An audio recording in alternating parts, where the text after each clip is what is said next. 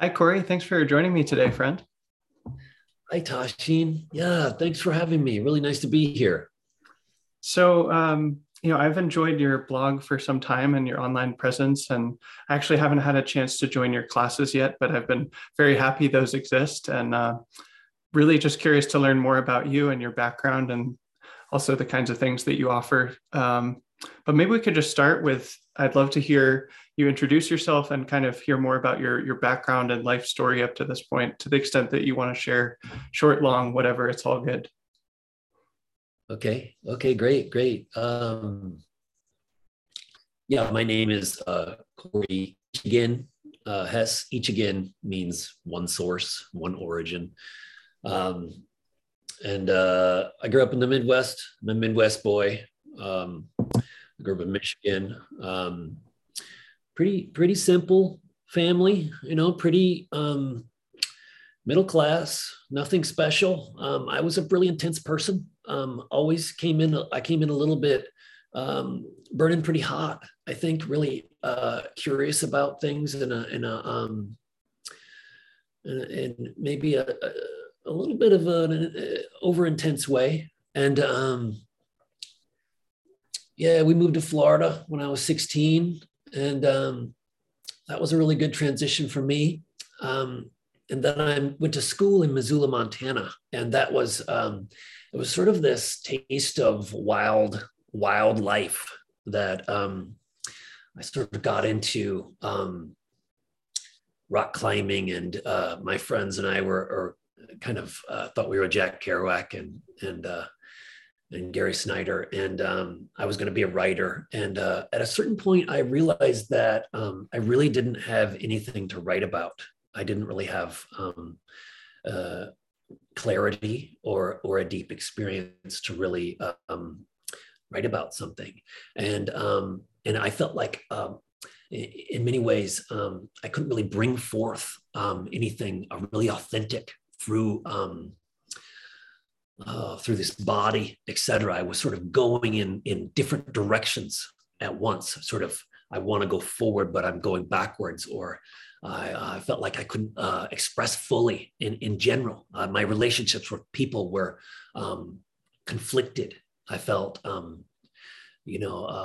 felt like I had a barrier between myself and my relationships with life, with people, and and then that all sort of culminated in this, like uh, I was cleaning this ballet studio. I'm a big athlete. I was a big athlete growing up, and I was cleaning this ballet studio. We lived next to it, and they let me do that so I could take classes. And while I was there, I had this sort of lockup in my pelvis, and it was like that was a clear indication of my inner state. It is sort of locked up physically, and I was like all this passion, all this fascination, but not really being able to let it through me. And so at that point, I went and I started some practices. I did some of the non-directed, which maybe we'll talk about later, and then uh, I ended up through this sort of a wall I hit. I ended up contacting Gary Snyder, the famous writer, and Gary. I told Gary, I want to be a writer. I want to um, go to Zen training of some kind. And he said, don't go to Japan yet. Go to this place on Whidbey Island. And so somehow the Zen had sort of hit me in this way that I thought, oh, this is a path for me to be able to process some of this stuff, this physical, this wall I had hit in my life. And and so I went out there, and I had all these ideas about Zen, and I went out there to Whidbey Island, which is where I live now, and I met the head monk, and it was totally different than what I had imagined. It was like this. Uh, um, what was it? It was this Spartan, tough, sharp, um, beautiful, but intense. It wasn't this sweet, nice place. It was this intense environment. The head monk was sort of like this beautiful, charismatic, like looked like a movie star, but was like really sharp, saw right through me. The things he said just cut me. Just, oh, it was very sharp. And I just got the hell out of there. No way, I'm getting out of here. This isn't for me. And I went traveling around, and I was in different places in Cuba, and I realized, oh, I can't really be here right now. I'm in Cuba.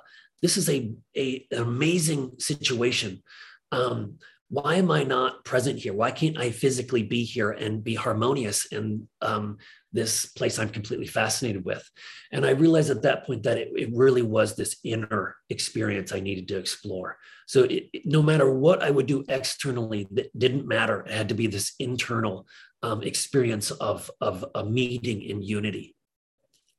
And I went back to the States, and somehow I rode back to the place on Whidbey, Tahoma One Drop, and I somehow they let me go back there. And when I got there, the Roshi was there, and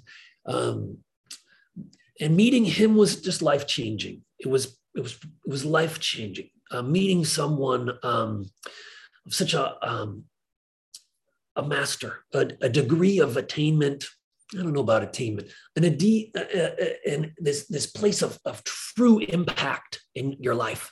Oh, I've met this person. This shows me the possibility of how I could actually relate with life. And that shook me.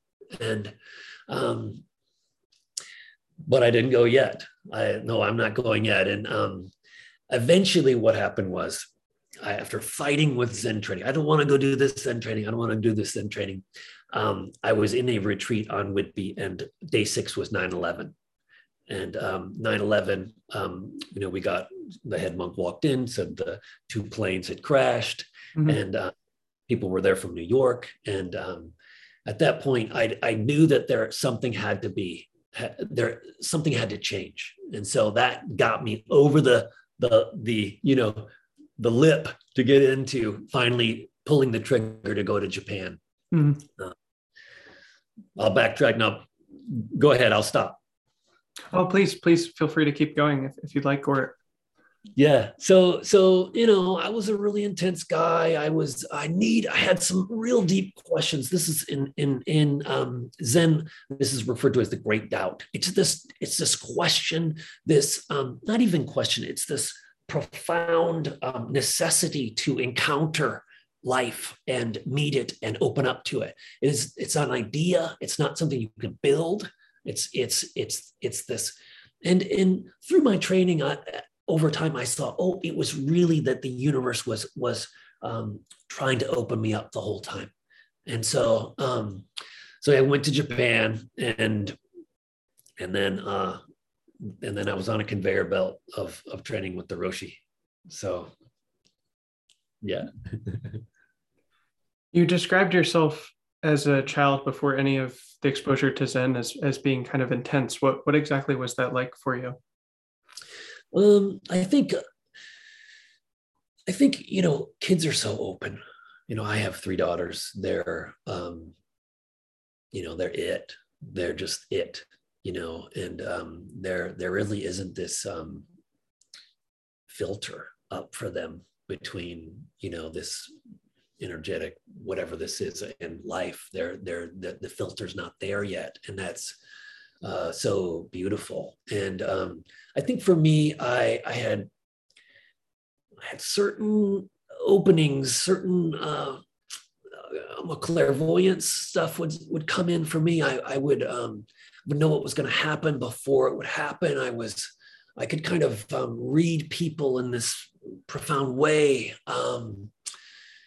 I ended up having some experiences with sports that showed me deeper realities were sort of just right there below the surface of and I didn't really find anyone around me who knew how to talk about that or who really showed any interest in it. And so I felt in that way somewhat alone, somewhat isolated. We weren't really religious. I was drawn to, any kind of religion, honestly. And I still do love religion and spirituality and all of its flavors. And so I think there was a part of me that kind of knew, I have to open up to this from a very early age. And yet I didn't really have any tools yet. to do that. Hmm. Hmm. And what did you notice about the Roshi when you met him? What exactly was that like, that his presence demonstrated these qualities that you admired? Yeah. Well, the Roshi, one thing I would say about him is okay, he is like 5 foot tall. He's a little man, but he's so profoundly physically present.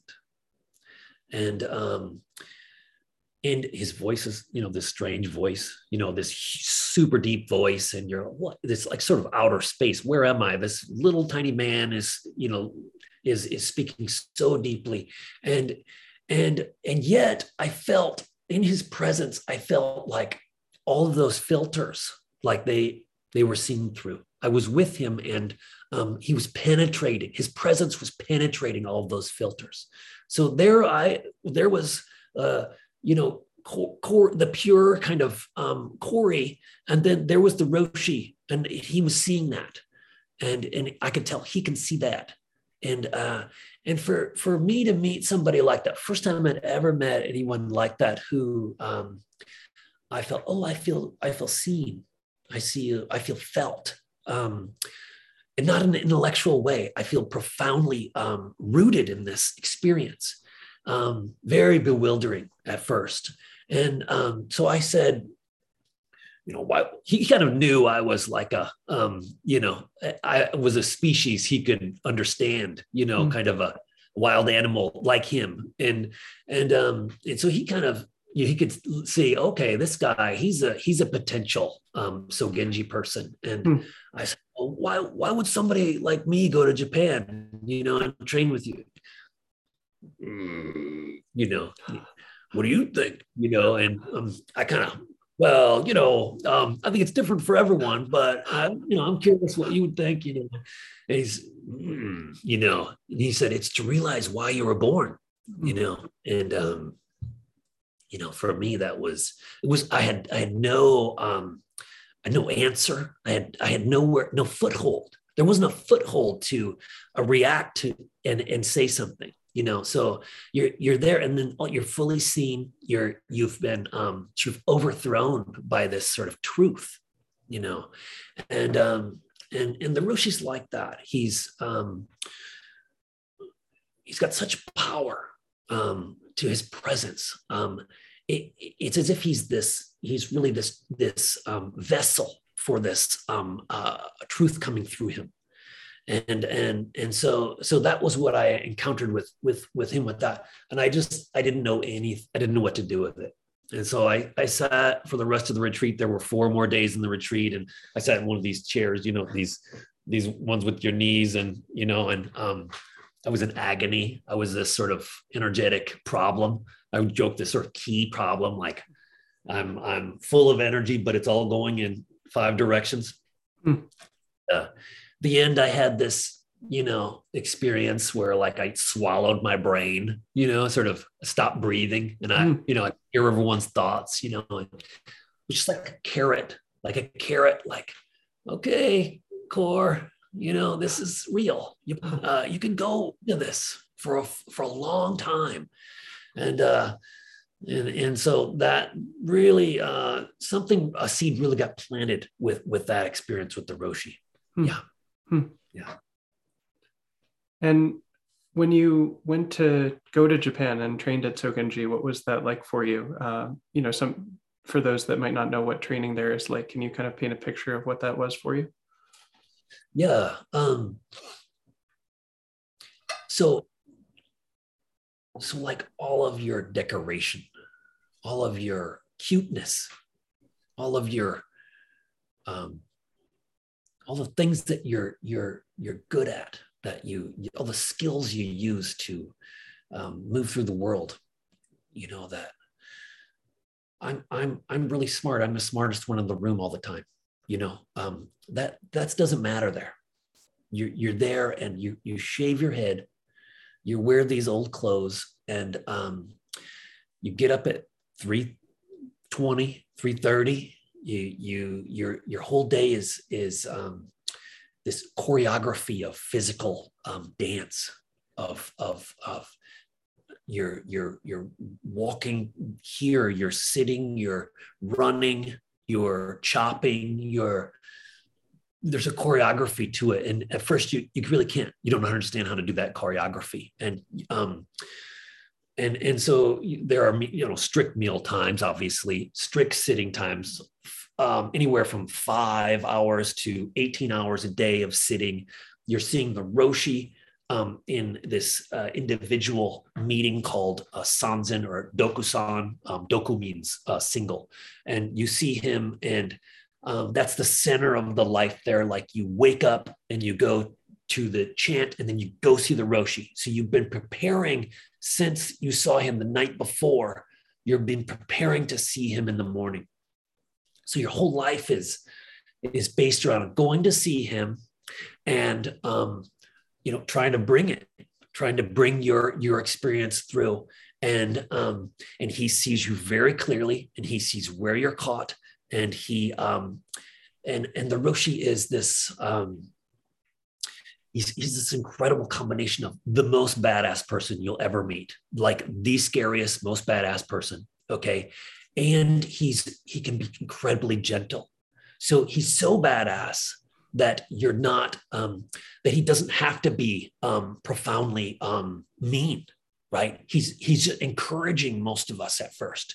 He's so powerful that he's just throwing energy at you, and you learn how to take that.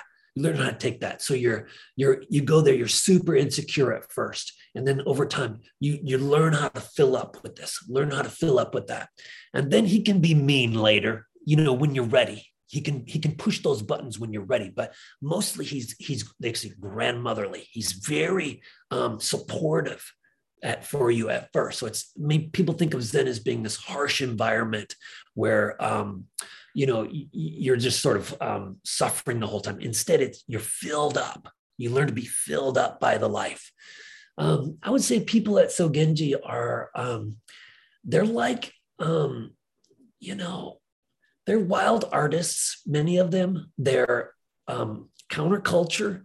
They've been through some kind of wild experience that brings them there. They're burning hot in this strange way. And they've come to this from wherever, Denmark, India, Mexico, the States, Canada, all over Eastern Europe. They've come there to find someone to learn how to process some profound opening they've had. Often that's the experience there.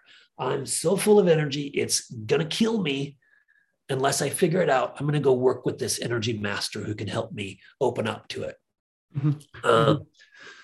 So very, and I think, Sogenji is not quite the level of the Sodo in Japan, where Sogenji has some leeway here and there. The Roshi has been, I think, very skillful at giving some room for Westerners to, dance a little bit with it. And so that was really profoundly helpful for me. I needed a little room to be able to explore there.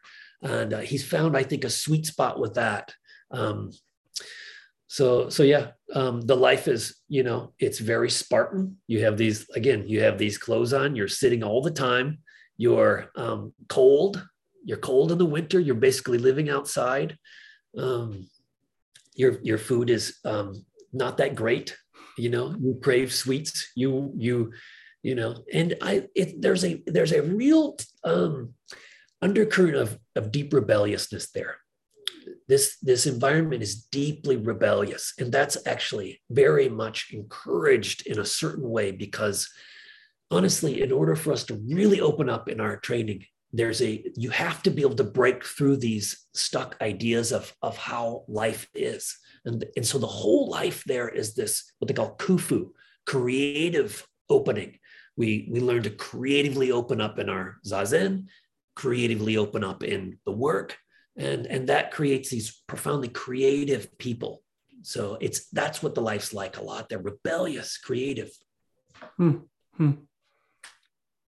Seems like from the descriptions you've had of Sanzen, it almost to me sounds as like you're like your nervous system is sort of dancing with the Roshi's nervous system, and like you're learning from his and he's seeing you, and kind of there's this like interchange over time. Does that seem like a fair description?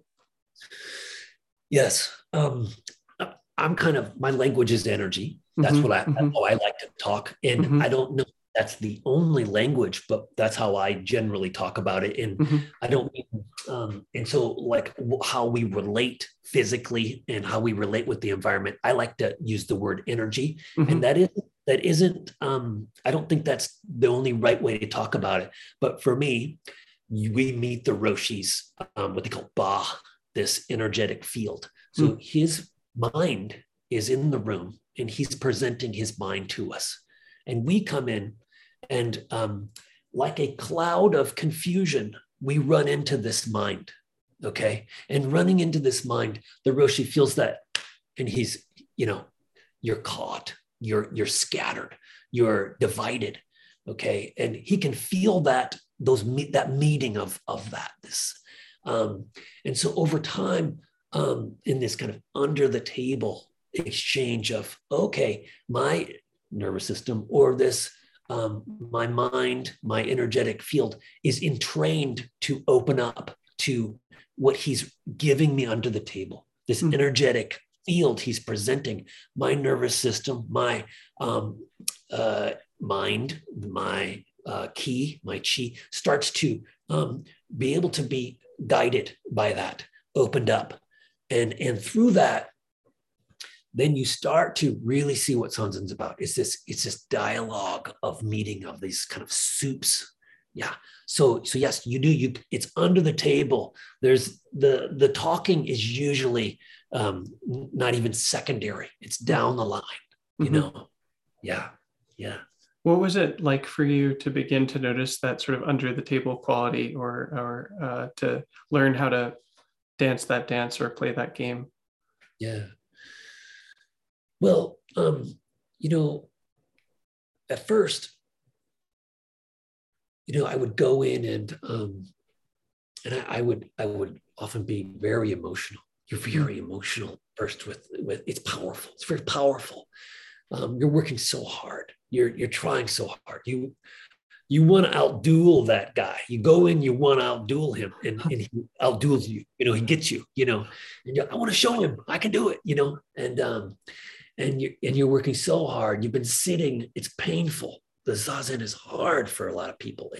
You're going through all of your stuff. All your stuff comes up. All this clearing, all the as you go deep, all the stuff comes up, and you meet him, and all that stuff's there, and it's there. There's no hiding. There's no hiding from it.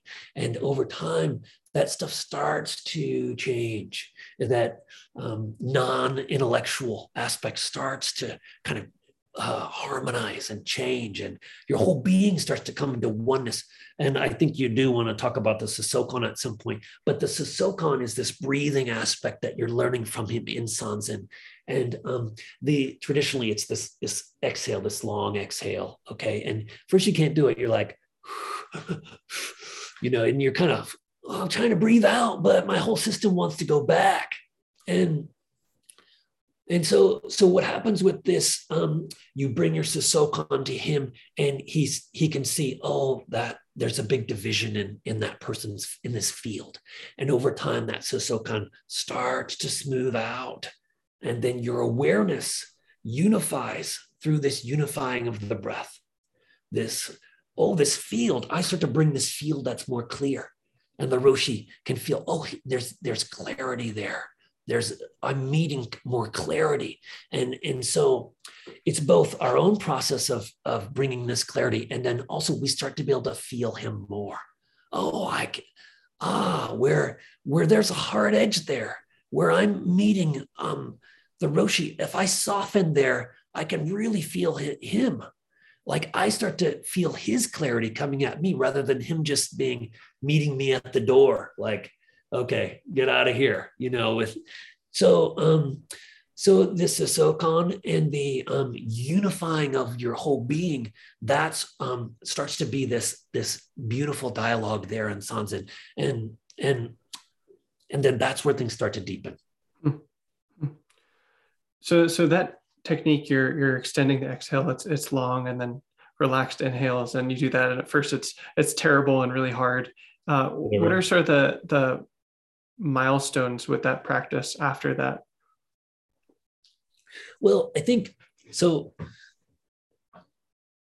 So what happens with the Sosokon is that you start to go into samadhi states. This naturally happens. When the energy starts to flow, you start to drop. You start to go into samadhi states. This is just natural. They're not special. It's just when the whole being starts to go into unified, become into oneness, naturally these things show up. And so, the Roshi can see that very clearly. He can see, oh, this person's like, when they're looking at me, I feel this samadhi coming through their eyes at me. This is very clear. At a certain point, the person is their whole. You see them walking, and it's very powerful. It's very normal to see this, where this person who had come to training, sort of walking, can barely walk around in unity to that their whole being is beautiful. It's like something is different there. And so I think the milestones are, like, for one thing, the breath starts to lengthen. It starts to lengthen all the time. I'm cooking, and the Sosokon is just happening. I'm chopping vegetables. The Sosokon is just happening. I'm sweeping, and the Sosokon is happening. I focus on anything, and the Sosokon is happening. The focus and the breath start to become one whole thing. Okay. And we'll also say that, different things happen with the breath. And the Tanden is a huge aspect of that, this lower Dantian Tanden. This Tanden breath, this could take up a whole conversation, but the Tanden is a huge part of this Sosokon. As the Tanden develops, the breath develops. The extension starts to happen as the body fills up through the belly, through the lower Dantian. So the Tanden is this innate unifying aspect that you sort of just learn to catch a ride on and use in the training, rather than this stereotype of kind of force idea that people have about the Tanden or about Sosokon. It's not that. They're the actual Sosokon, the way they described it, is descriptive of the internal process that starts to happen. The breath lengthens on its own, starts to happen. Yeah. And I want to ask you about your experience working on Mu, and what point did the Roshi switch you from doing Sosokon to working on Mu? I was a long time on Sosokon. Mm-hmm. I was 2 years. Mm-hmm. 2 years on Sosokon. Mm-hmm. You hear about people, they get koan, you get your koan the first week. This is not the Roshi style. This is Sosokon. People could do Sosokon training forever. It's not like, well, you kind of get that. That's the beginner phase. And then you jump onto the real stuff. Not at all. At all. So, so I was there like 2 years. I was there 2 years on Sosokon. And that's like sitting, a lot every day. Sanzen every day for 2 years, maybe, 340 sanzens a year, of days a year. So that's twice a day of three, that's a lot of sanzens. So it just shows how profound that Sosokon really is. It's, so 2 years. And then I got onto Mu, and the Mu koan, which everyone I'm sure knows. Maybe you could say just a little about it in case people haven't. It would be useful. Well, does a monk asked Master Joshu, does the dog have Buddha nature? And Joshu replied, Mu. And like right now, any intellectual idea you just had about that, anyone who's listening, that's wrong. Like any intellectual concept that you just put on that is like the opposite of what we're talking about. And And so the Mu koan is this unifying samadhi, unifying tool. So just as the Sokan took us deep into the samadhi, the Mu is this tool that takes us further into this unification, this energetic unification process. So you're doing the Mu, you're doing the Mu, you're doing the Mu. It isn't like yes, no. Mu is like technically no, but that's like not it at all. But so you're doing this Mu all day, Mu, Mu. It's in your head, in this Mu, Mu. And you're like, well, oh, the Mu. I don't know what I'm supposed to be doing. I just do this Mu, I do this Mu. And then I get exhausted and then I can, do whatever I want to do, and then over time, as it sort of develops through the body, this Mu process, then you're there and you hear a bird cry and it comes out Mu, or you're eating and you like you pick up your hand and it's Mu, like your movement is Mu. You're there with someone and you accidentally Mu comes out. You're sleeping and you're dreaming Mu. You start to be able to see the Mu. It starts to develop around you. Oh, that's Mu. I can see it. Like this is a full-on energetic transformation process. And so it's a unification. It's a way to bring the whole system, everything into this unification. And then at a certain point, traditionally with the Mu koan, someone hits a profound breakthrough. It's as if they have gone to this place of the cells have transformed, have met reality, and then truly meeting reality, touching this great life energy, there's an explosion of opening. And that's often what happens with the Mu koan. And that was my experience, was feeling down to every fiber and then touching like the main line and then opening, like the bucket shatters. Like this isn't an idea, it's a real felt sense experience of opening up to everything. Yeah. And maybe I want to come back to your experience of that, but just to ask a couple of clarifying questions first. My sense is that there are like several of these sort of equivalent koans that are sort of like initial or breakthrough koans, and Mu is one of them. Is that correct? Yeah. Although, I don't really know that much about that, to be honest. Like I never did Hakuin's one hand. I never did that. I don't think I did. Maybe I did, but it wasn't. The Mu was like, that was it. That was like, the Mu is still there for me. So it's like, that was kind of, yeah. So there are like Hakuin's "What is the Sound of One Hand" is a famous breakthrough koan. Yeah. Yeah. And sort of from the way you're describing it and how I've heard it in the past, it seems to me like the way that you would practice it is sort of just establish the syllable in your mind as you do the Sosokan and kind of stay out of intellectual conceptualization and just try to do that 24/7 all of the time. Is that a fair description of how you actually do that technique? Yeah. There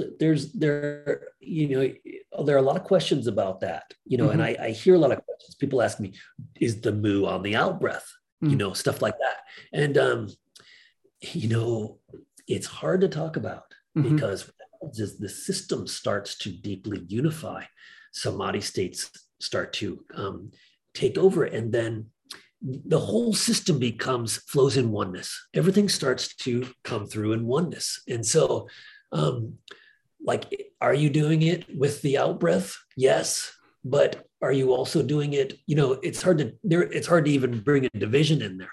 Like, where are you not doing it ever? No, so it's always there. It's always there. And,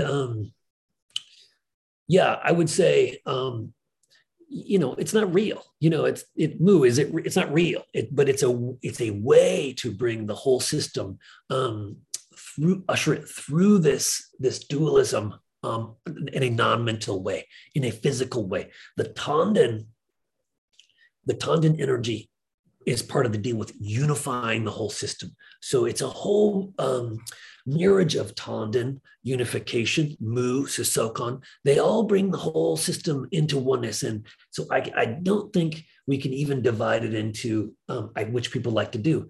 Well, what am I thinking about? Is it, you can't even say it's mental or non-mental at a certain point, because it's just what's happening, Yeah. And you have a post that I think this was the first post I've read of yours, which was Breaking Through Sublime and Natural. And that's where you talk about your experience breaking through the Mu. And I just love that post. And so many of them are good, but that one's just so wonderful. And one of the things that surprised me about it is just that you wrote it at all. I mean, a lot of people, I have so many questions, but a lot of people don't write about their experiences of this thing. And it's sort of, in some traditions, it's sort of like, you shouldn't talk about this sort of thing. And then, on the other hand, people on the internet, all kinds of people say all kinds of things about their practice. And so I'm curious why you decided to write about it, and how you view that. And also, what was it like, and why did you decide to write about it? Yeah. I think that's really interesting. I think, several reasons, honestly, for me. One reason was that there's a lot of talk out there on koan. There's a lot of talk about Zen. You've got this cat poster talks about Zen. You know what I mean? There's so much talk about this toothpaste, Zen toothpaste. You know what I mean? And so, I kind of wanted to, nobody was asking. But I kind of wanted to, okay, nobody's asking me, but I'm going to write this. I'm going to write this and say, this is real. This is not like a concept. This is not like someone zenning out. This is this is a real thing that people do. Dudes like me who, are like normal guys, intense, but normal guys, can go and they can have a profound, life-changing training. And so I know what you mean about, like, I'm sure there are people like, why did you write that? And I get that, but I think it was maybe just to add to the conversation. There's enough fluff out there that I wanted to bring. Okay, this is real. This is real. What happens here? Also, I would say, just to say a little bit about my blog. When you, I think after these big experiences or after training, I think that you've gone through something which needs expressing, needs to be coming through, and you're sort of you've become this creative being, and also there's this need to be able to try to offer yourself out to people. Like, you've seen something, you're so indebted to this experience, to, for me, the Buddha, or even just the universe. I felt such a great need to be able to try to offer myself to be helpful. And that's a little messy. It's a little bit messy for a while. And that's part of why the integration process of, like, you don't go teach after you've had a big experience. You take a while, because it's a messy process of learning how to actually present yourself. And for me, the blog was partly a way for me to creatively explore how to put myself out there. And like, I tried for a while, like, well, I'll be the next, guy on YouTube giving talks, and it felt awful. It felt awful. And so it felt like, well, I'm causing karma here. I'm creating problems, And so through the writing, for a few years, I really had to be like, okay, is this dripping with essence? Is this real? And so I would feel that, and then, okay, I can put this out. And so that was a way for me to clarify my whole experience outwardly. It was a tool to clarify it and to put it out. And so that was what the blog really has been about, is bringing that. If it's not true, it's, it's kind of in my drafts, delete, so how can I really bring something that feels real? And so that's part of what the experience has been like for me with the blog. And writing the Moo one, yeah, I think I just wanted it to be part of the conversation,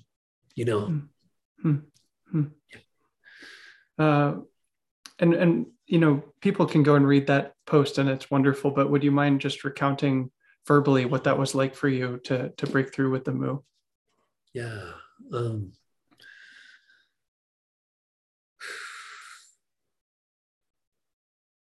So yeah, after I was on the MooCon for about a year, and that was yeah. So in training, there are all these ideas like, I'm gonna stay up all night. I'm gonna just stay up all night every night until I break through. I'm gonna go for it. I'm gonna do it. And then they try to do that, and then it's just totally it implodes. It's a bad situation. You're so you're trying so hard, but you're not really in this process. And so as I kind of kept going deeper into the training in the Moo, some things started to flow for me. Some big, huge transparency started to come through my system. Things started to flow. The energy started to really open up for me, and in that, it went from me going in and being like, I'm trying to do the Moo, but I am like, I can't get it through. It can't come through. And then things started to open. I was head of the chants for 6 months. That's a term we call Dentsu. And the chanting really helped me to open up my body to express outwardly. Okay, that was something that was really hard for me. I was really restricted in here. I couldn't let it out. And so I did that for a while, and then opened up this whole channel. And so the Dentsu was a wonderful way for me to start to bring that Moo outward. Oh, okay. And then at a certain point, it's this whole creative process. You think you're doing one thing, and then this whole process starts to happen through your system. And I would go see the Roshi, and I would yell the Moo, and then we would just laugh. We would just laugh in there and cry, and it with no idea what was going on. So you're in this transformation process you can't really understand. And then I was sitting up. I wasn't laying down. So I was saying this about people think, well, they're just going to sit up. They're going to just stay up all night. Well, at a certain point, it started to make sense for me to try to just sit up at night. So I sat up. I didn't lay down. And that helped create a whole process of opening in my system that helped the Moo kind of come through more and more. And I don't recommend that to people.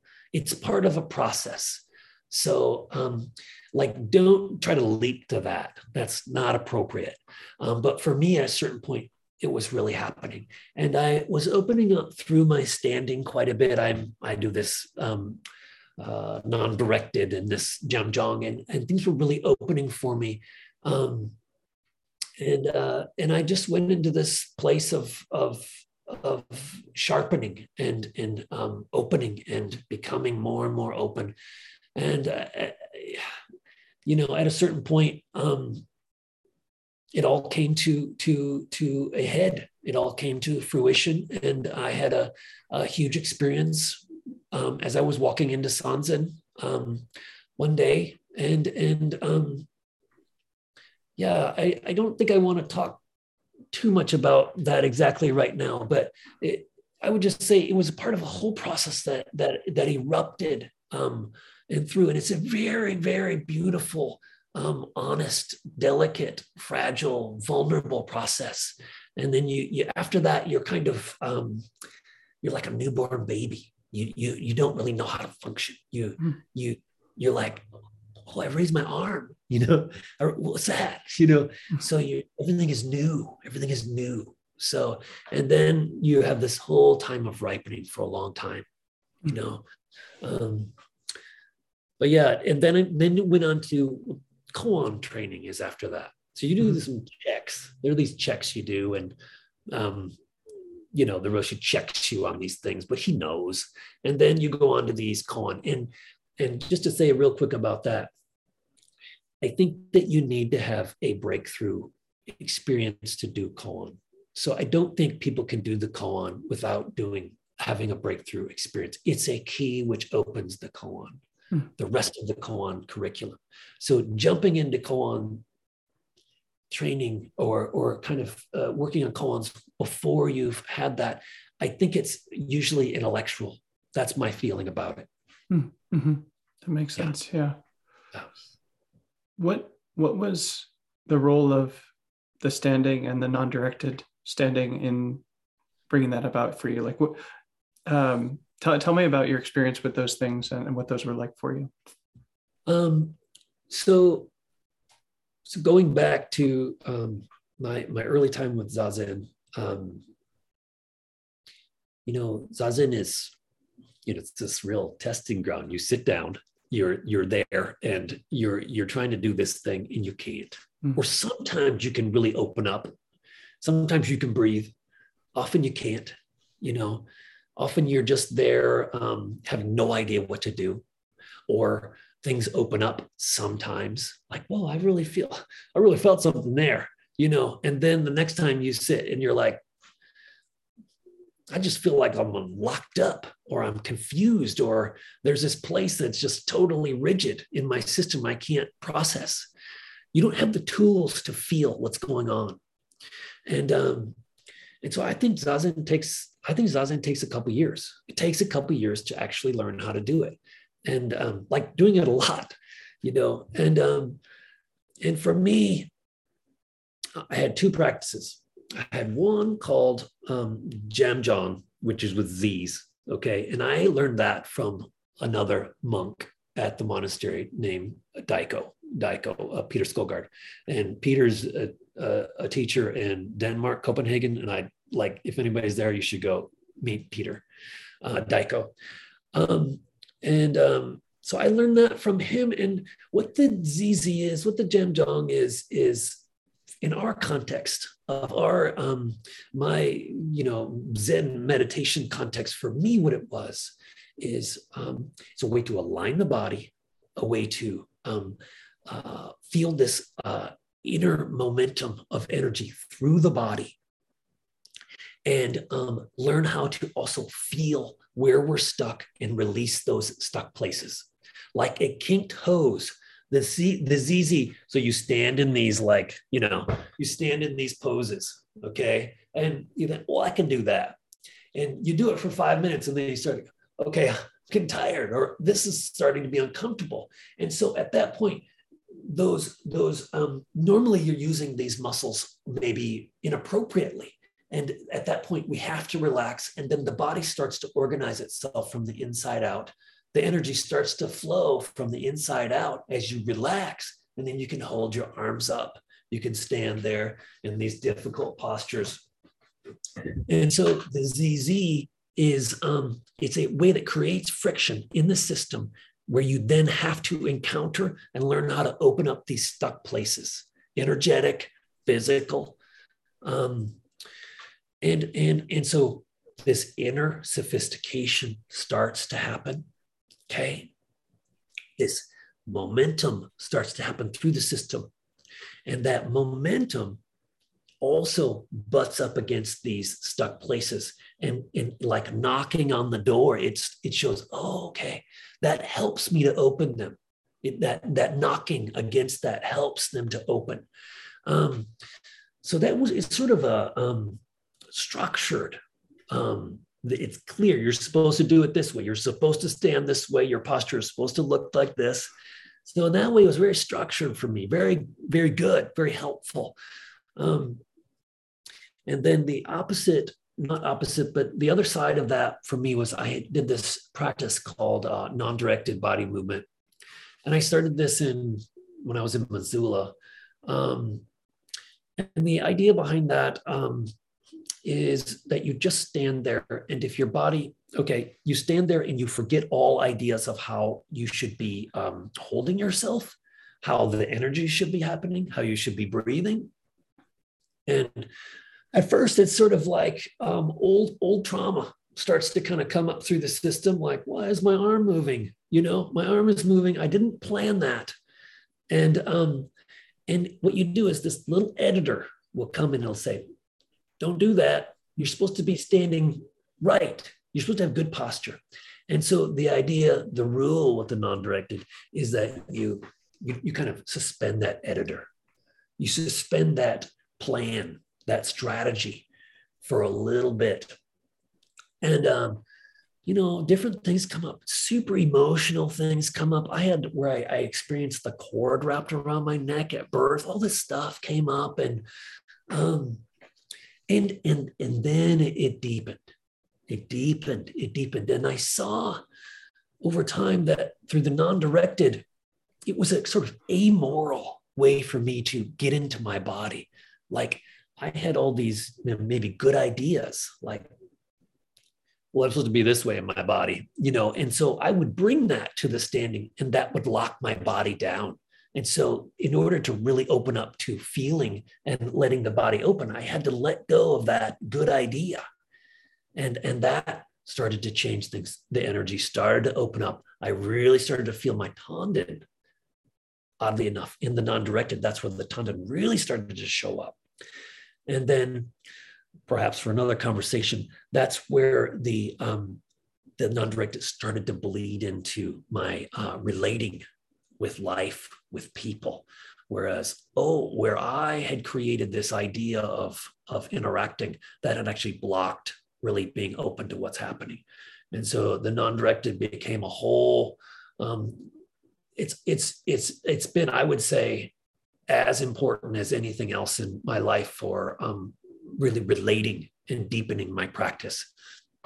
So those two things, non-directed and the ZZ, they really fed the Zazen. I would get to the cushion and there would be all this momentum in my system. And I would have an internal language, internal sophistication for, okay, I can let go there. There's a whole process trying to happen. If I get out of the way, that's all opening up. So that's what happened with those two. And to be honest, they're all the same for me now. Mm-hmm, mm-hmm. Yeah. Sort of merged. Yeah, that makes sense. That makes sense. One of the questions I've had for a long time about Zazen is like, it seems very common that people have all kinds of difficulties with it when they start of, at the very least, like physical pain or, agitation or lots of thoughts and so on. And it seems like over time that shifts and it develops a life of its own and isn't so painful, and it's even enjoyable and delightful. And how do you think about how that shifts over time, and like, what happens with, for example, the pain over time? If people tend to experience that at the beginning, what kinds of shifts happen for people in Zazen over time? Yeah, well, in some ways, we're getting into our bodies. Mm-hmm. We're getting into our bodies, and this is part of the what I love about the Zen training is it's like simple, like we're becoming more and more simple. We're becoming more in our bodies. And in the monastery, you're there, and you start to salivate when you smell the rice. Mm. You become more and more physically real, and present. And so part of what happens in the Zazen is that we just get into our bodies. Our body isn't this thing over there that I sort of have to deal with, like, that knee's bothering me again. I'm going to have to deal with that now. So So that partly that just happens. The unification of this whole, process starts to happen. Also, I feel honestly that our bodies want to do Zazen. I feel like this is not like someone's like good idea that I think people should sit like this. That's a really good concept for them to, well, that concept's really smart. No, it's that someone was sitting, on some rock and they started to open up. The body wants to open up. It's deeper than someone's idea of meditation's good. So and I also would say that the meditation, the ZZ, they're also not real. They're not real. You're standing there, you're sitting there. There are different postures for feeling what's really going on. What's really going on. And that, again, that's like the universe shining through us. It's not a concept of someone invented. Like, I think it'd be really smart if people sat more in this position. That it's deeper than that, Mm-hmm. Mm-hmm. So I think people start to, because that's naturally what our bodies want to open up, and in that these positions, they're really good ones to open up to the universe and what's trying to happen all the time. Mm-hmm.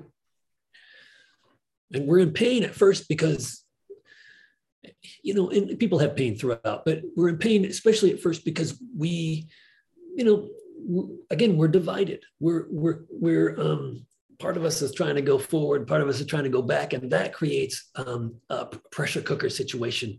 And so part of what people do in Zazen is they start to get everything. I joke, that we're like a cart with horses and, 10 horses, and some of those horses are going back and sideways and up and down, and over time, all the horses sort of, okay, they're going in one direction and the whole system feels harmonious, and so that's part of what happens, Mm-hmm. So it seems like that unification, not that there wouldn't be pain ever or something, but that it would sort of diminish the pain that comes from being in different directions. I think so. Yeah. I think so. Yeah. Yeah. And it sounds like you're saying as well that the Zazen and ZZ, or the chanting, or the non-directed body movement, all of these things are just sort of occasions to open up to the same process. Yeah, that's what I think. Mm-hmm. Yeah, that makes sense.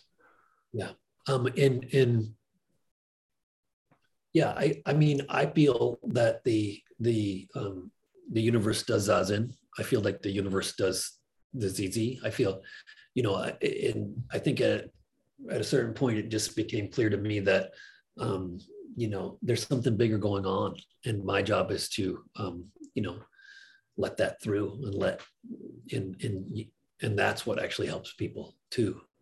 So. Makes sense. Yeah. Is there, I'm sort of torn because I'm curious to hear more about the koan training past Mu, but also you're like, yeah, if you hadn't had that breakthrough, it's not so useful. But feel free to say no, not too much to say about that. But is there anything you would like to say about what the koan training was like for you?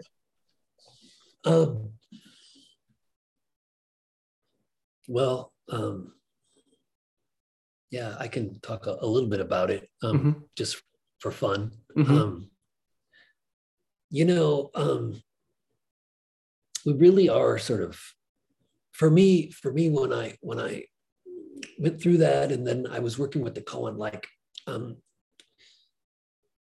really are kind of living in this magical realm. And I started to be able to, you get a koan from a master, maybe Goso Hoen or something, and there I started to, you get into the koan, and there's Goso Hoen. I'm interacting with Goso Hoen. Goso Hoen is there, and the process of the koan brings you into being able to be opened by Goso Hoen's consciousness, and so then you open up to that, and eventually, after being wrong, a bunch, you go in, and the Roshi sees it. Actually, Goso Hoen is walking in the door. You become Goso Hoen, and you walk in, and the Roshi sees, oh, that's Goso Hoen. I can feel that, and so that's part of what I want to say about that. that key is that in order to really connect with that, that aspect, in order to really become Gosohoan, you have to have gone through that opening. And then this magical realm is there that when then it's not magical as in, too out there, but it's right there. And so, but you have to have made that kind of leap through that to be able to connect with these different masters. Yeah, and so I like to say this, that with the Roshi, you learn how to go from a place of having no idea what's going on. Like, I have no idea what is going on right now with the Roshi, and yet I'm opening up to some kind of wisdom. Like, I'm here and something incredible, something beautiful is coming through this interaction with the Roshi. And you start to be able to learn how to open up to his state of mind. Okay, I've become the Roshi state of mind. And that ability to bring this wisdom through not understanding, that then transfers to the koan. It's like, oh, I have no idea what's going on. And there's a skill that starts to develop and ripen through not knowing what's going on, but this wisdom starts to come through. And that's very unique. It's very interesting, very foreign to, I think, most of how we want to figure everything out. And the real Zen training, it's about you start to, oh, this wisdom is coming through if I connect with this unknown. And so that's part of what happens with the koan. You have no idea what's going on, and you have to go into that, and then something comes through that's this wisdom bubbles up through that.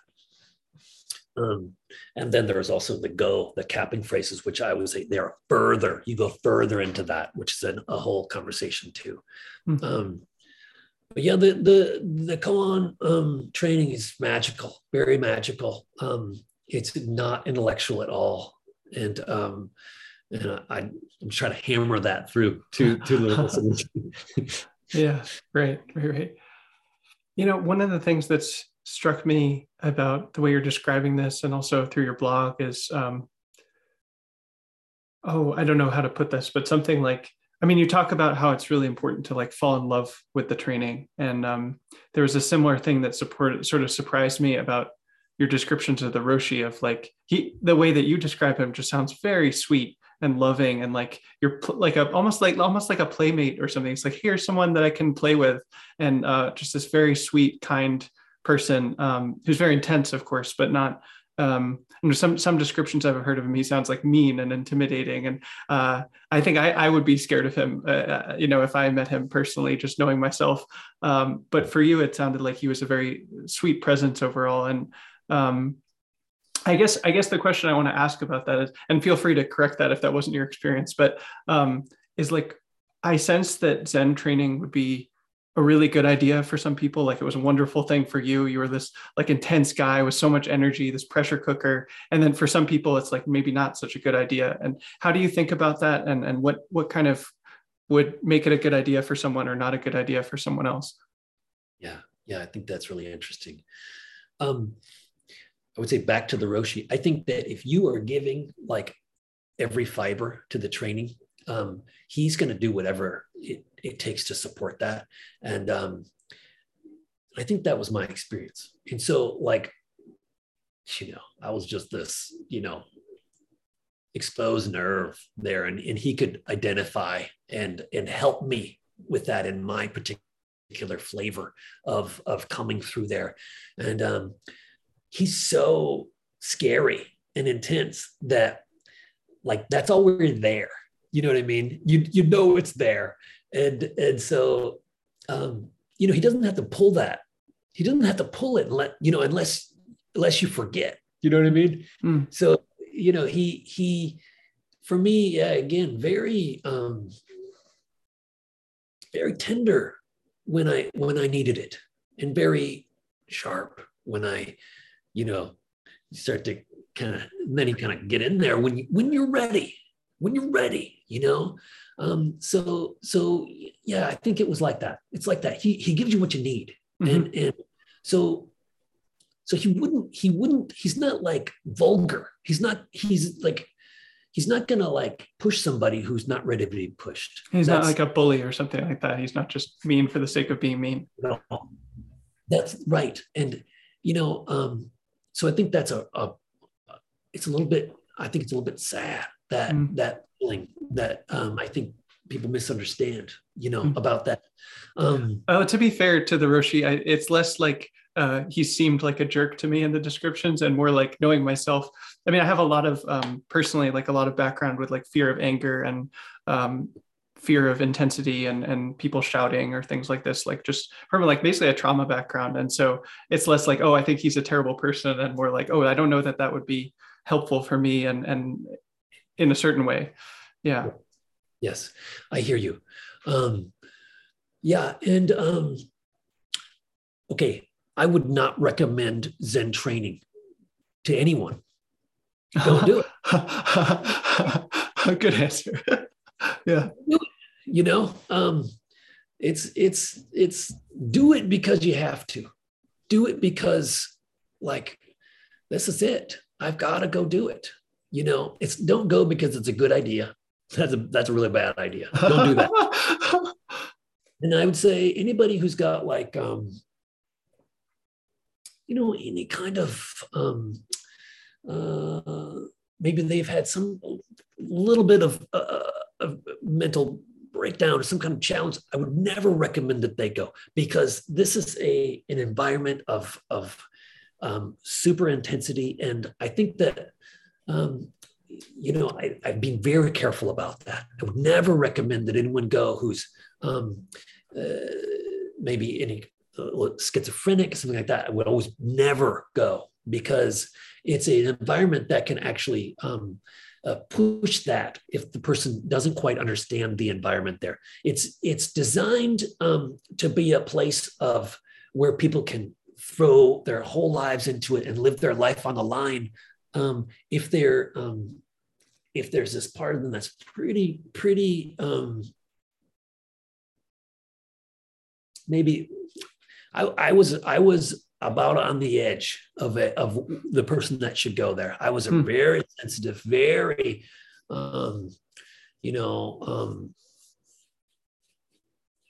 yeah. So some kind of trauma in my background, but I was a good fit. But I would never recommend someone to go who is maybe on the edge in that way. I would be careful with that. So yeah, I think that's my feeling about that. And on the other hand,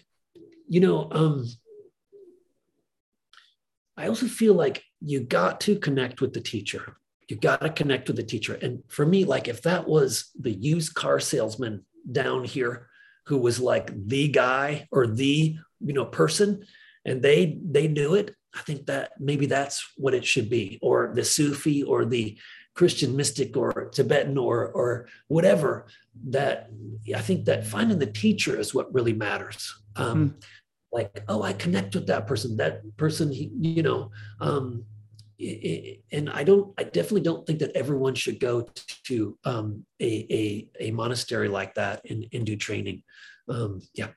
Mm-hmm.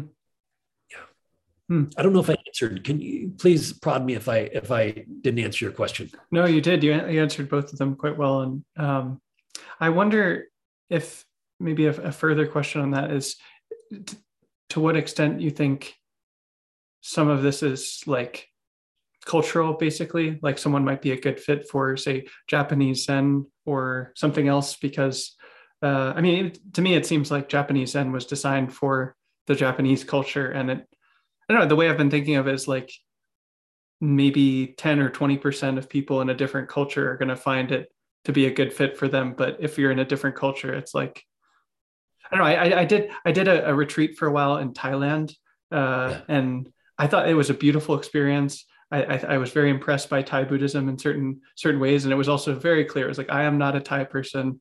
This is not a tradition that resonates for me. The teacher didn't speak to me. I'm sure they were a wonderful, wise person, but it was like, yeah, this is a totally different foreign culture for me. I mean, I was, a millennial Yeah. teenager from the suburbs in America, which is, a whole culture of its own with its strengths and weaknesses, and it's different. So do you think there's a cultural dimension to these things?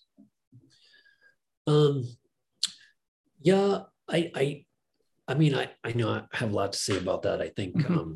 But I would say a place like Sogenji Mm-hmm.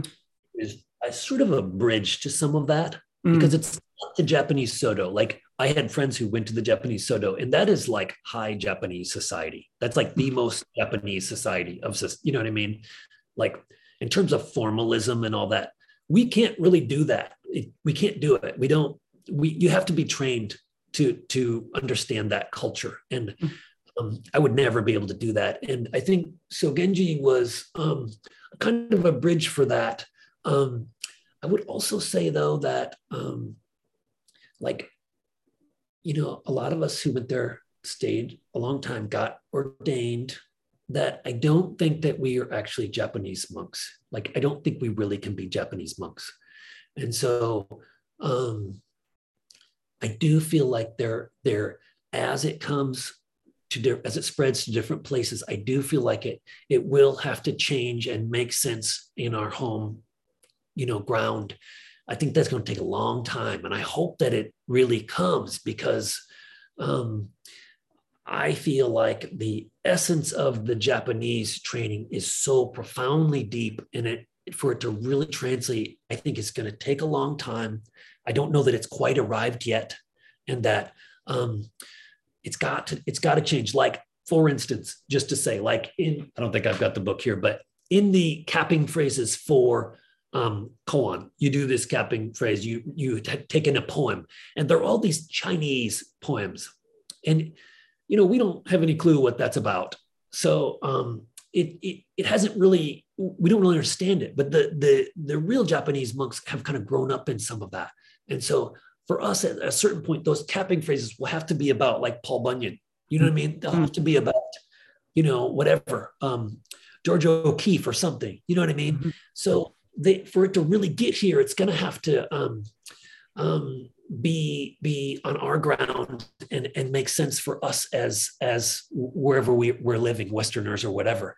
I'm a little afraid that it won't quite make it. It's going to take a long time, and that that maybe that real essence of it is, I'm hoping it makes it.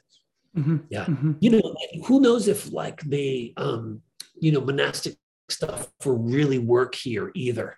I think the lay practice might be where it's at, but that has certain challenges that are different than monastic. So yeah, big conversation. Yeah, totally. So I feel like we've sort of, with your life, we've gotten up to, like, the koan training basically, and I'd be curious to hear about the transition sort of out of monastic life, and in particular, you talked earlier about having this sense of almost like obligation to give back and be of service and to be of benefit to people, and it seems like you've really stepped into that you have all these different services that you offer, and I want to talk about those. But what was the kind of transition there in your life, and out of the monastery and into kind of a more lay life? Yeah, it's a hard transition. Mm-hmm. It was a hard transition for me. Mm-hmm. What happened to me was, we were there, and I was cruising.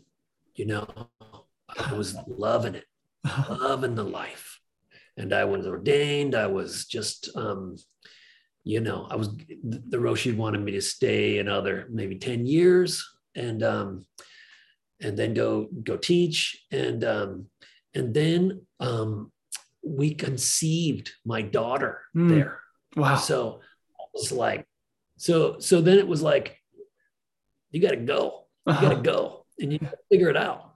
And and so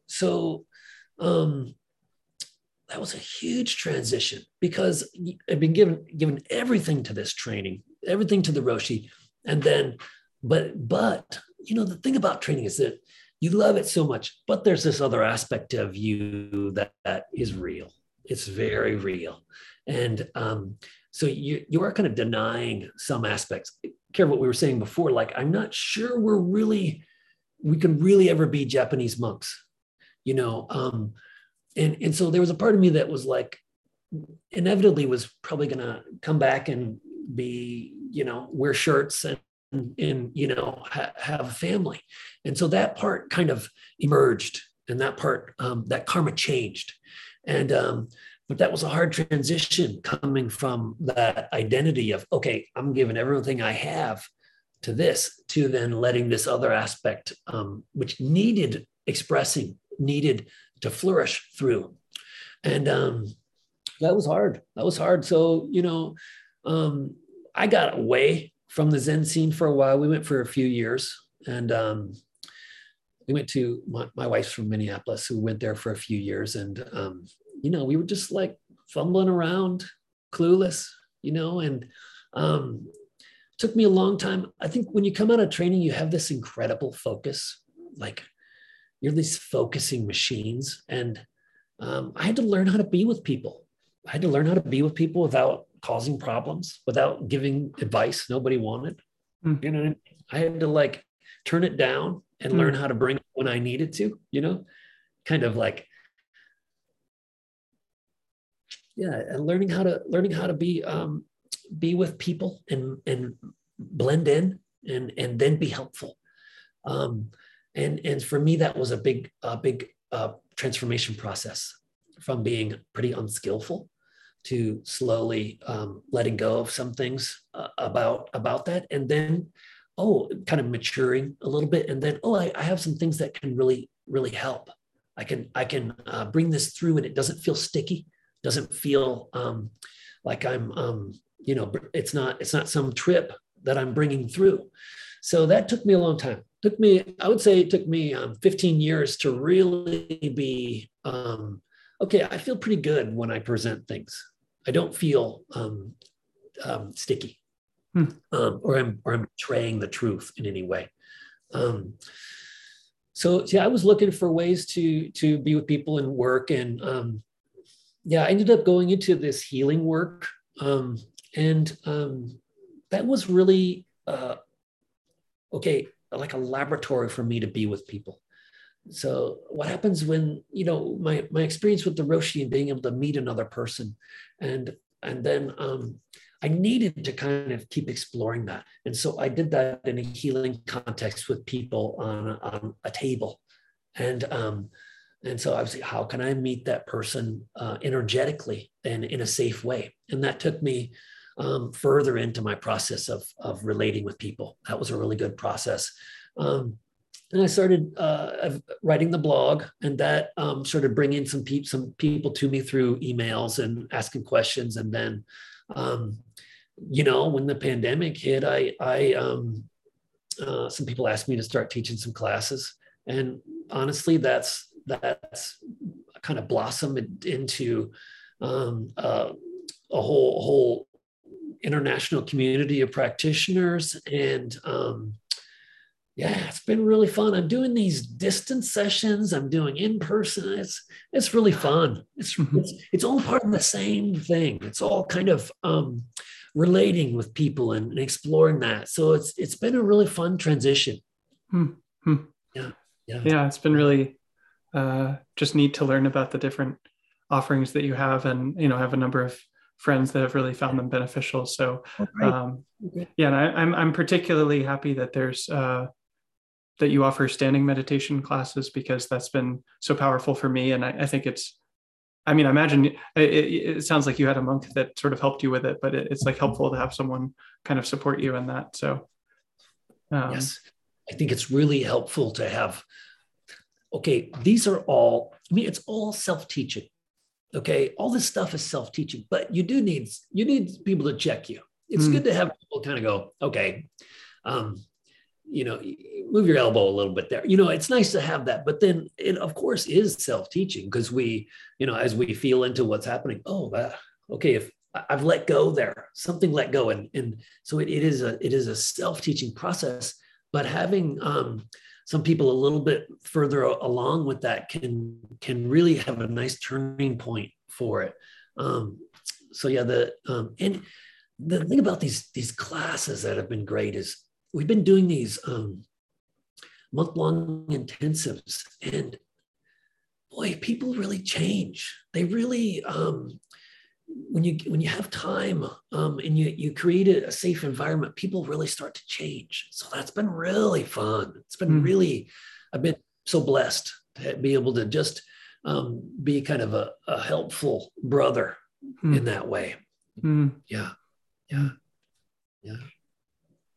I love that description just because, yeah, I mean, I'd be curious to hear how you see this, but I mean, especially having worked with the Roshi, and like the Roshi's the Roshi, and there's really only one of Shodo Harada Roshi in the world, right? And then you're also offering things to the world, and how do you hold that as like, do you see yourself as a teacher or like a guide, or how do you hold that role for people?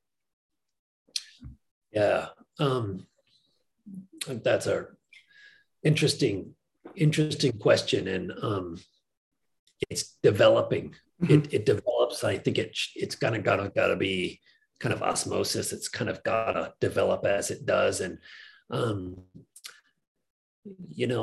got to just stay with what's actually helpful. And I think mostly my work is pretty non-hierarchical right now. I feel good about that. I've got some really skilled people who are involved, who have been training for a long time, have been practicing for a long time. So I really like that it doesn't have to be all about me. Like the Roshi, we always say like the Roshi has to look perfect all the time. And I really don't want to have to look perfect all the time. And like, yeah, no, it's been a pretty cohesive group. I feel like I'm kind of just mostly a facilitator, and then I teach the classes. And again, luckily, we've got some people who I trained with in Japan who are involved. So they can really be kind of big brothers too for some of these people who are, similar to me when I was 20. Kind of. Yeah. So yeah, I'm.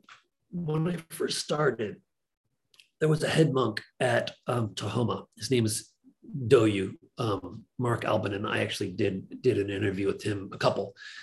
And Yusan was just really amazing, really powerful.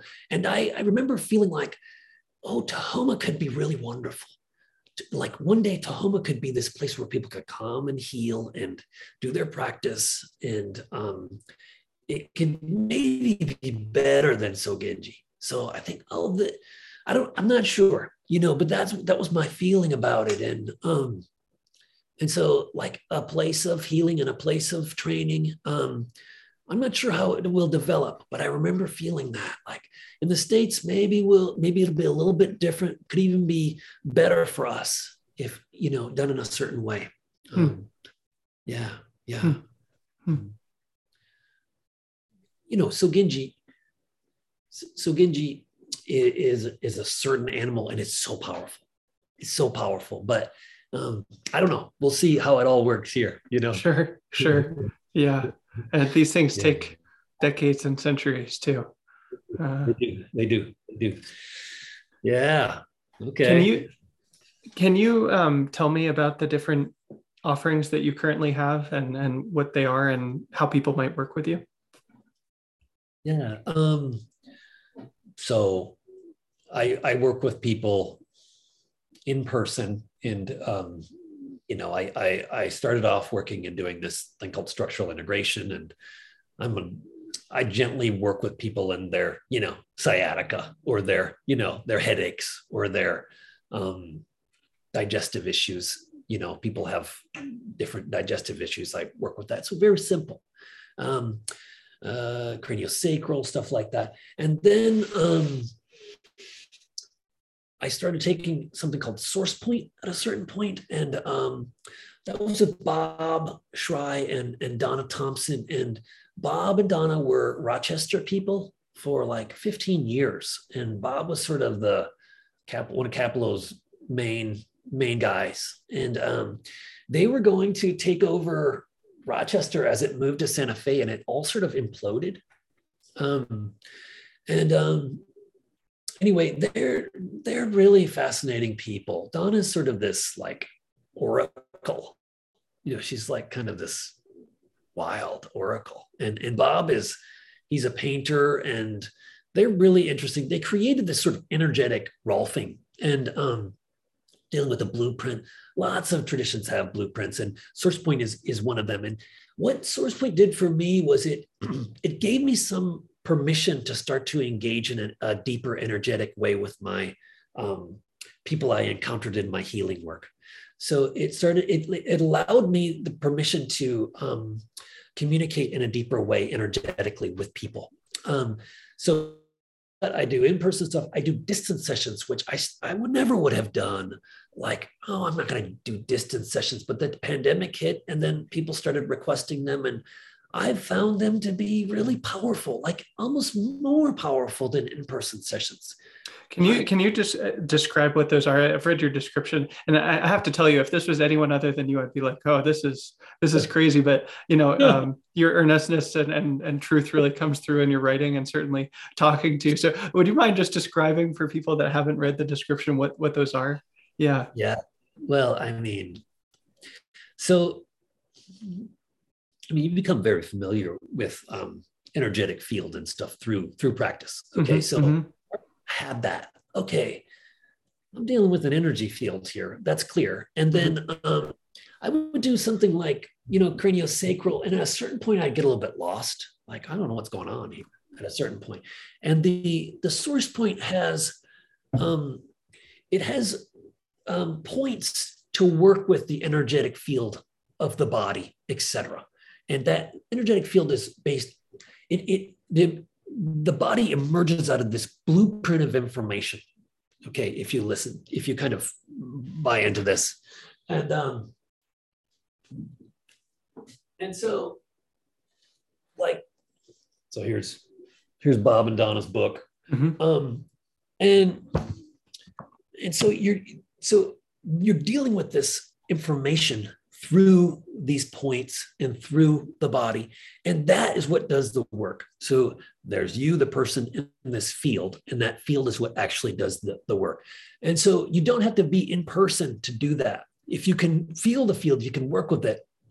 Then what I do is I have a picture of them, and I talk to them first, and then I work with that. And I'm interacting with where they're stuck in their body. I work with it. I feel it. Oh, that arm is stuck. And I clarify that. And then they feel that, and it works with it. So in a way, it's deeper than I'm here talking to them and they're telling me about the story about their arm. It can be actually deeper to work just purely with the energetic field. I found that, which was kind of a big leap for me. I had to really trust that for a while. And then I saw results happening. So yeah. So yeah, I'm kind of a rubber hits the road kind of guy. What else am I doing? I'm doing these, private Qigong classes. So people, they write me an email, and then we just do the classes in person, like in person or on Zoom, something like that. And those are great. Some people don't want to come to a class. I get that. It's great. And then I do these like porch talks. This is sort of like Etso Genji. You're doing your training, and you really need someone to talk to about some energetic thing that's happening for you, or just in general, you need like a buddy, maybe an older brother, to kind of okay, I'm working on this, and so that's the porch is sort of like the Ingawa in Japan. We need that. I think us. A lot of people like me, I really needed that. And so people, I think the blog really brought a lot of people to me. And so that people, this person has a unique way of talking about this I think could be helpful. And so I get a lot of those, and they're really fun. They're really fun, and they're really sweet. And so someone would say, come, and they would say, well, I'm having trouble relating with people in my practice. And so then we start to just feel into and talk about, well, how can I really be with people energetically? How can I relate with them? And where is it that I'm putting a barrier up between myself and my colleagues at work? Something like that. So, yep, I think that's mostly what I do. Mm-hmm. And then these classes, of course. What are the different online group classes that you have? Yeah, they're all kind of the same. Mm-hmm. I do these morning ones that are, I think, so they're morning here. Most of my people are in Europe. Mm. So like 8 a.m. Pacific time, we do these classes, and they're usually the mixed modality. And that just means that we're going through a few different things. Like we'll do some ZZ, some Qigong of some movement, and then some non-directed. Mm. And I really like those. We do a lot. People really get a taste of how to open up. And then the afternoon classes are like there's a Jamjong one that's just, we go a little further, like you turn it up a little bit and we go a little longer in postures, and it's a little more advanced. And the non-directed one is also an afternoon one, and that one we do some ZZ, and then we go a longer time in the non-directed, which I find very valuable. And I don't recommend that one to everyone to start because it's a little bit strange for people often to stand without any agenda for 35 minutes, something like that. Mm-hmm. But that's what they are. And we always kind of have a little time at the end to chat and say, oh, this is coming up. And usually it's a fantastic group. So it's real safe, and people often have something really good to say. And it's there. And I kind of thought, you can't do these classes on Zoom. Mm. You can't do that. It's not going to come through, but they do. Mm-hmm. It's amazing. So they're powerful. Yeah. So yeah. So we're doing these intensives right now. They're a month long. I'm in the middle of one, about the end, and that's been just amazing. You give people the opportunity to practice, and they run with it. Mm. They create it. The momentum starts with people, and so the weird thing that's come out of the intensives is we do these rooms on Facebook. Okay, totally strange, but there's a group of people in this group, and then there are ways you can click on a room, and it's a video call. And right now there are 5 people in a room who are all over the world sitting or standing together. And again, you think, oh, that would be weird, but they're awesome. They're awesome. So that's been a way for it to tie together when we're not in class. Mm-hmm. Yeah. Mm-hmm. Yep. Yeah. That makes sense. Last year, one of the big goals I had last year was to learn the Sun Tai Chi form online, and it was all in Zoom classes. And, certainly in person would have been better, but I was surprised at how well, I could do with the online. And so, yeah, it's not as good as in person, but not as bad as you'd think either. And I imagine it's the same for what you're able to offer. And also that it makes it available to so many people, different time zones, different places. It's just such a gift. Yeah. That's right. That's right. Oh, that's awesome. Who'd you learn that from? His name is Stanwood Chang. I had him on the podcast a while ago, and he's wonderful, wonderful Tai Chi and Qigong teacher. So, yeah, awesome. Yeah. Well, we've covered so much territory. Is there anything else that you want to talk about or say more about? Or no? Okay. Yeah, no, thank you, and thanks for having me on and the opportunity. Yeah, my pleasure. I really appreciate it because I love your writing, and you cover so many things, and also, your personality really comes through in a beautiful way there. But it's just so lovely to go over these things, with a live speaking person that no piece of writing could do. So I really appreciate you taking the time to share with me and everyone that's listening. Yeah. Great. Well, yeah, it's my pleasure. And thanks everyone for sitting through it.